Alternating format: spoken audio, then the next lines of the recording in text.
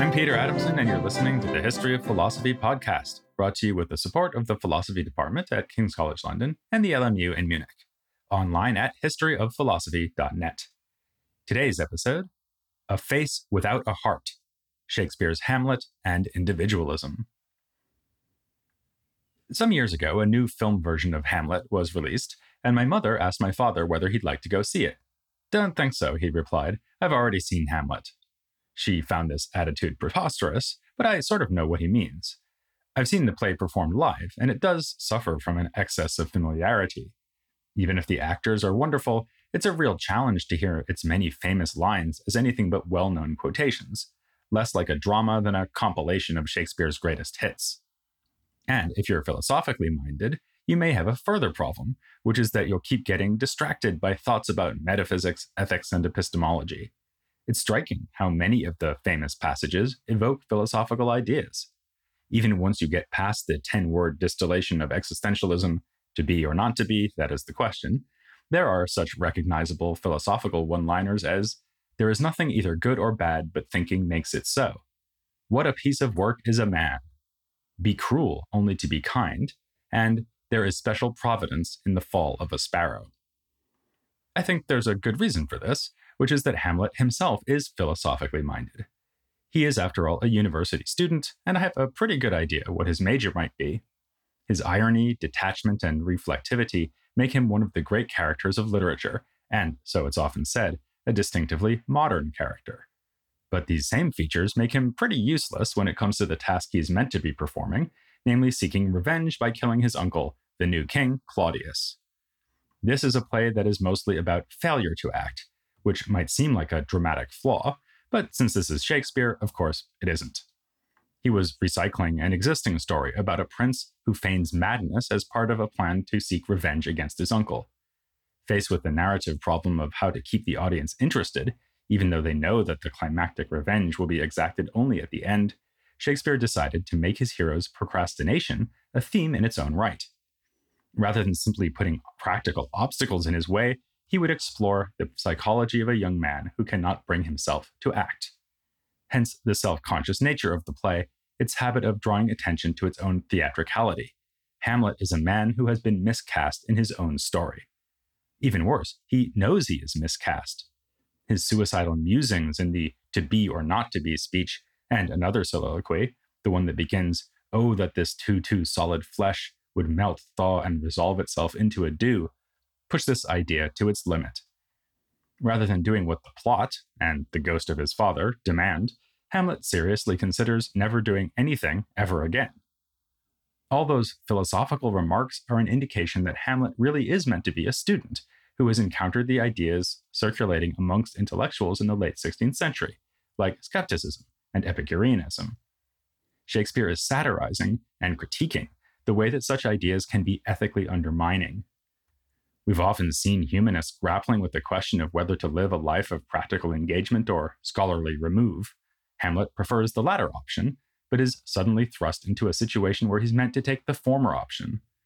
He finds that it goes against his character, in every sense of that word. As one critic has observed, Hamlet does only one thing consistently in the play which bears his name: he never fails to resist his assigned role as revenge tragedy hero. But Shakespeare isn't only satirizing philosophy, he's doing philosophy. The clash between Hamlet's personal disposition and his assigned dramatic role is only the central example of a theme that runs throughout the play. This theme is frequently discussed in connection with Renaissance literature under the heading of individualism. Which means what exactly? Well, it sort of depends which scholar you're reading, but the basic idea would be something like this. In medieval culture, people saw themselves primarily in terms of the roles they performed. The chivalric knight understood himself in terms of honor, skilled violence, and exploitation of the peasants, while the peasants understood themselves in terms of their responsibilities as workers, family members, villagers, and so on. Such classifications certainly persisted into the 15th and 16th centuries, as we saw with the widespread conception that society is made up of three estates: the nobility, clergy, and commons. In keeping with that conception, political thought still tended to look to the balancing of the interests of the three estates, or other large groupings. But in the Renaissance, another way of seeing the self started to emerge. People understood themselves as individuals with peculiar characteristics and interests, and wanted others to see them in the same way. In politics, this could mean demanding freedom to explore and pursue idiosyncratic conceptions of the good. In ethics, it could take the form of emphasizing personal rather than collective responsibility, including the responsibility to forge one's own moral principles and character. Almost 100 episodes ago, when I was talking about civic humanism, I mentioned that a 19th century scholar named Jakob Burckhardt saw Renaissance Italy in particular as the crucible for the emergence of such ideas. In 1860, he wrote that it was there and then that man became a spiritual individual and recognized himself as such. But what we've seen elsewhere in Europe at the same time suggests that individualism was a factor outside Italy too. We can connect it to the rise of Neo-Stoicism, when authors like Lipsius and Charon recommended constancy as a bulwark against what, in this episode, I can only call the slings and arrows of outrageous fortune. Theirs was an ethic that encourages individual agents to look after their own happiness and virtue, rather than seeking fulfillment within the community.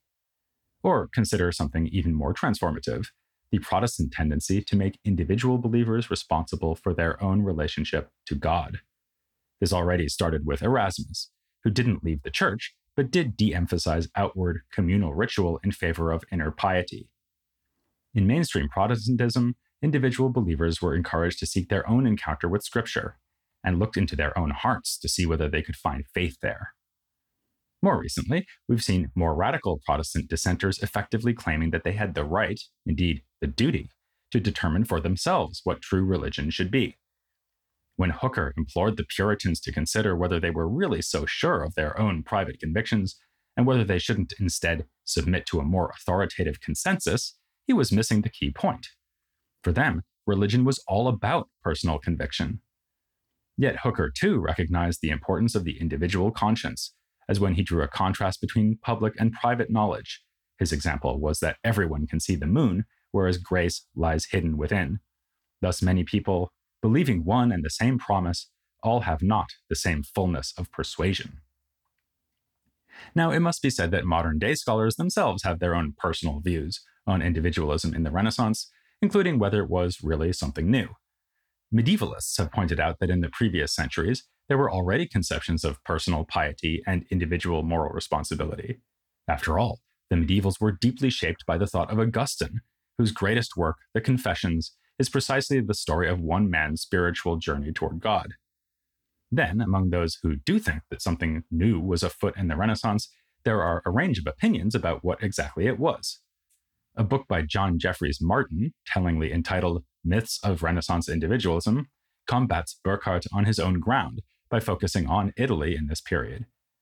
Martin finds that the defining problem of identity in the Renaissance was how the experience of the inner world of each person was related to the larger social environment in which he or she lived. The self was experienced as something in which one's internal perceptions and beliefs either were or were not at home in the larger world. Martin's point is that people were not necessarily discovering themselves as isolated, self-governing individuals. They were just pushing back against societal expectations, the roles that their communities assigned to them. As for England, the place that concerns us more at the moment, there's an interesting study by Elizabeth Hanson about discovering the subject, which focuses on the disturbing phenomenon of judicial interrogation and torture. As Hanson notes, torture was a practice without standing in English law, but it was used increasingly in the Elizabethan and Jacobean age, often, though not only against religious dissenters. Violence was here deployed to extract the secrets hidden within the individual self. Those who were subject to such treatment emphasized the cruelty involved, of course, and sometimes even gloried in it. The Catholic Robert Southwell fulminated, "Go on, you good magistrates, rack us, torture us, condemn us, yea, grind us. Your iniquity is proof of our faith." But there was a more subtle complaint too. As Hanson puts it, the Catholics argued that the torturers treat a realm of experience that the victims increasingly defined as interior, private, and subjective as though it were external, discoverable activity. One victim said that he was steadfast in refusing to divulge his own sins. "These were the hidden matters, these were the secrets in concealing of which I so greatly rejoiced, to the revealing of whereof I cannot nor will not be brought. Come rack, come rope. Very different is the approach of Stephen Greenblatt, who sees 16th century literature as being deeply concerned with the idea of self-fashioning. Greenblatt's Renaissance is not just modern, but postmodern. He finds in its text the idea that we are nothing more and nothing less than the stories we tell about ourselves, so that each person creates a self through improvised attempts to present themselves to the world. Even the most convincing displays of emotion might just be for show. There's a line from Hamlet that expresses the idea rather nicely. Claudius is challenging Laertes to follow through in his anger and grief by taking action against Hamlet, and asks whether he is, like the painting of sorrow, a face without a heart. Indeed, when reading up on Renaissance individualism, especially in the English context, you're bound to come across references to Shakespeare sooner or later, usually sooner. The very first sentence of Hanson's book cites the scene where Hamlet accuses Guildenstern of trying to play on him like a pipe. "You would pluck out the heart of my mystery." Another chapter begins with an arresting line from King Lear. "To know our enemies' minds, we rip their hearts." And she has a whole section on Othello, not just because it ends with Iago being threatened with torture, but because the whole play is about the attempt to divine what is in other people's souls. She quotes, for instance, a scene where Othello says to Iago, "By heaven, I'll know thy thought," and Iago replies in a way that wouldn't be out of place in the interrogation chamber, "You cannot, if my heart were in your hand, nor shall not, while 'tis in my custody." Greenblatt likes Othello too, which provides him such proof text as Iago's apparently contradictory remark, "I am not what I am." In the same scene, Iago refers to the native art and figure of his heart, which prompts Greenblatt to the observation that his heart is precisely a series of acts and figures, each referring to something else. In general, Shakespeare is, on this reading, a fashioner of narrative selves, the master improviser. Since I already said last time that Othello is the great Shakespearean treatment of skepticism, it seems to be asking too much of that play to have it be his great treatment of individualism too, so I'm going to award that prize to Hamlet. Individual conscience and self-consciousness are clearly on Shakespeare's mind throughout the play, and not only in famous bits like Polonius's instruction to his son, "To thine own self be true." Already in the first scene, Horatio is asked whether the ghost isn't just like the dead king, old Hamlet, and replies, "As thou art to thyself." An audience member probably wouldn't think much of this at first viewing, but as the play unfolds, you realize that the younger Hamlet's abiding concern is precisely to be like himself, if he could only figure out how. Hamlet, both the character and the play, are deeply invested in the idea that people should be authentic, should know who they are and act accordingly. At one point, Hamlet accuses Ophelia, and women in general, "God has given you one face and you make yourselves another." Later, Ophelia muses, "We know what we are, but know not what we may be." But even as she says this, she is mad and no longer knows what she is. Hamlet himself will use his own feigned madness as an excuse to Laertes, arguing that he literally lost his self-identity. Was it Hamlet wronged Laertes? Never Hamlet. If Hamlet from himself be taken away, and when he's not himself does wrong Laertes, then Hamlet does it not. Hamlet denies it. Who does it then? His madness. For me, this recalls a speech from another play, a confused and confusing dialogue of Richard III with himself. "What do I fear? Myself? There's none else by. Richard loves Richard. That is, I am I. Is there a murderer here? No. Yes, I am.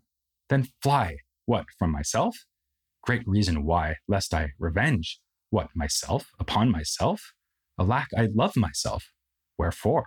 For any good that I myself have done myself? Oh no. Alas, I rather hate myself for hateful deeds committed by myself. I am a villain, yet I lie. I am not." Shakespeare also noticed, and wanted his audience to notice, that there is something ironic or even paradoxical about using theater to insist upon authenticity. After all, the speakers on the stage are, as Iago would put it, not who they are. They are actors playing parts. If you've seen Hamlet, you will remember that there is a play within the play, the so-called mousetrap. To get Claudius to betray himself, Hamlet orchestrates a performance of a murder just like the one he has committed. This shows that fictions can do real work in the world, but they are still not real, which means that they are not enough for Hamlet. Early on in the play, he has made this point to his mother when she asks him why he is taking his father's death so hard. "Why seems it so particular with thee?" Hamlet replies, Seems, madam, nay, it is. I know not seems. 'Tis not alone my inky cloak, good mother, nor customary suits of solemn black, nor windy suspiration of forced breath, no, nor the fruitful river in the eye, nor the dejected haviour of the visage, together with all forms, moods, shapes of grief that can denote me truly. These indeed seem, for they are actions that a man might play, but I have that within which passeth show, these but the trappings and the suits of woe. Even without all the other passages I've quoted, you could tell just from this one that Shakespeare was interested in the way that public performance can come apart from private perspective. Hamlet is saying that he is not merely playing the role of grieving son, his grief is real and lies within where only he can perceive it. But if his grief is so real, why does it not prompt him to act? In a mirror image of this scene with Gertrude, Hamlet later sees one of the actors, in a fiction, in a dream of passion, able to put on a convincing show of grief, whereas Hamlet must, like a whore, unpack my heart with words. His anguish over his father is genuine, but worse still is his failure to align his inner and outer selves to find a match between inward feeling and appropriate action. Or perhaps we shouldn't speak of the outward self at all. I find my own self inclined to disagree with Greenblatt, since I think that in Hamlet, at least, there is some commitment to the idea of a core self that underlies the trappings and suits of the roles we play. I say this in part because of the allusions to a far more traditional understanding of that self in the play, according to which each of us is an immortal soul, which can survive bodily death. The clearest statement of this comes when Hamlet tells Horatio that he will boldly pursue the ghost to question it. And for my soul, what can it do to that, being a thing immortal as itself? But it's a favorite idea of Hamlet's that the body, even if it seems too solid, is actually just a quintessence of dust. He refers more than once to the dissolving of dead bodies into dust, which could perhaps be a glancing allusion to the Epicurean theory that all bodies are made of atoms. But Hamlet, and presumably Shakespeare, do not seem to be convinced that the self is a purely rational soul which finds itself in a body, though this Platonist idea certainly had plenty of adherents in the Renaissance. Admittedly, the play refers to the godlike reason that distinguishes humans from the beasts, and the speech that begins, "What a piece of work is man," goes on to eulogize human beings in rather Platonist terms. In action, how like an angel; in apprehension, how like a god. But as we already saw when discussing Brutus in the last episode, Shakespeare is dubious about the idea that the self could be constituted by cold, dispassionate reason, in accordance with the moral code of the Stoics. The play Hamlet, too, has a Stoic, namely Horatio. He says of himself that he is more an antique Roman than a Dane, and Hamlet praises him as one who, in suffering all, suffers nothing, a man who is not passion's slave. It's been noted that Horatio seems to be the only significant character in the play who is not playing a part. But no one watches Hamlet and identifies with Horatio, nor does he ever intervene meaningfully in the action. He is there at the beginning to see the ghost, and at the end to encourage flights of angels to sing Hamlet to his rest, but he's ultimately an ineffectual observer. So are we out in the audience, but we are still doing something important. We're seeing our own selves in Hamlet, precisely because we empathize with the experience of not seeing our own selves. One man who would certainly have recognized this, if only he could have seen the play performed, was Michel de Montaigne. The elusiveness of identity was a great theme in his essays, too, as epitomized in the remark, "Where I seek myself, I cannot find myself." Montaigne was as interested as Shakespeare in the phenomenon one scholar has described as the gap that lies between the magnificent social role, that of a king, for instance, and the fallible human being behind the performance. For another commentator, Montaigne holds that living in the world required the reservation or even the creation of an idea of the self in order to sustain a proper outward appearance. For there to be different parts well played, there had to be an actor capable of judging and distinguishing the part from reality. There had to be a self. Sadly, we know for sure that Montaigne didn't get to enjoy Hamlet and admire its resonance with his own thought, since he died before it was written. By contrast, we don't know for sure whether Shakespeare read Montaigne before writing it. As mentioned by Patrick Gray in my interview with him, there is some debate over how early Shakespeare became acquainted with the essays. But there is a clear allusion to Montaigne in one of Shakespeare's later plays, The Tempest, which is handy, since it shouldn't cause a storm of controversy when I compare the way These two great authors handled a very different topic: the encounter with the peoples of the so-called New World. To hear about this, you'll have to wait until after a significant intermission, since as usual the podcast will be on its annual break over August. When we return after this midsummer dream, we'll finish off our look at Shakespeare, hoping that all's well that ends well, here on The History of Philosophy Without Any Gaps.